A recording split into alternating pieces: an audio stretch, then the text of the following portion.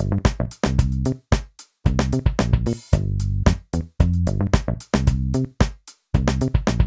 this video, we'll see how to install and set up NeoVim so that it reuses your existing Vim configuration files.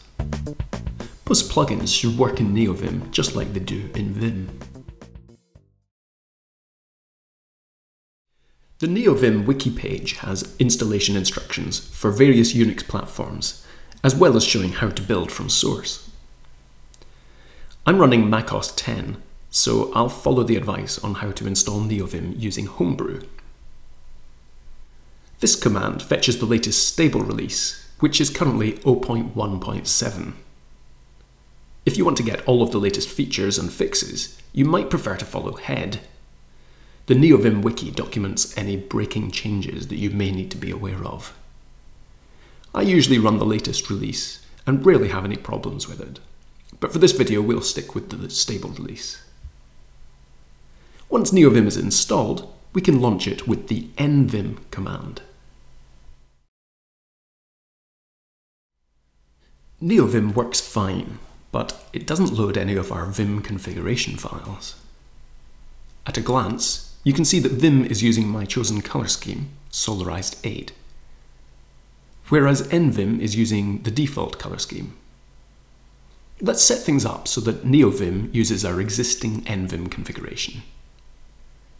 Vim looks in the user's home directory for a .vim directory, which may contain runtime files. And the vimrc file is also typically kept in the user's home directory. NeoVim doesn't follow the same conventions here as Vim. Instead, it conforms to the XDG base directory specification. That means we should keep all of our NeoVim configuration in a .config/nvim directory. And instead of looking for a .vimrc file in our home directory, NeoVim looks within its config directory for a file called init.vim. We can make Vim and NeoVim use the same configuration files by setting up a minimal init.vim file.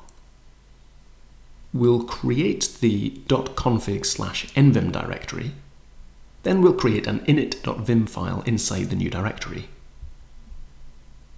Here, we're going to add the .vim directory to NeoVim's runtime path, and the after subdirectory too. We'll also add the .vim directory as a pack path, so that any plugins loaded by the packages feature are also available to NeoVim. And finally, we'll source our .vimrc file. Now, when we launch nvim, we can see right away that it's loaded the Solarized 8 color scheme. Both Vim and NeoVim are now loading the same vimrc and the same set of runtime files.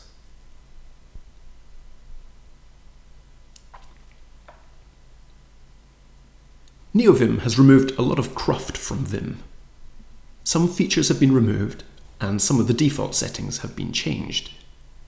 And NeoVim has added cool new features, some of which we'll explore in other videos. The help page on Vim differences documents these changes in detail. It's worth reading in your own time.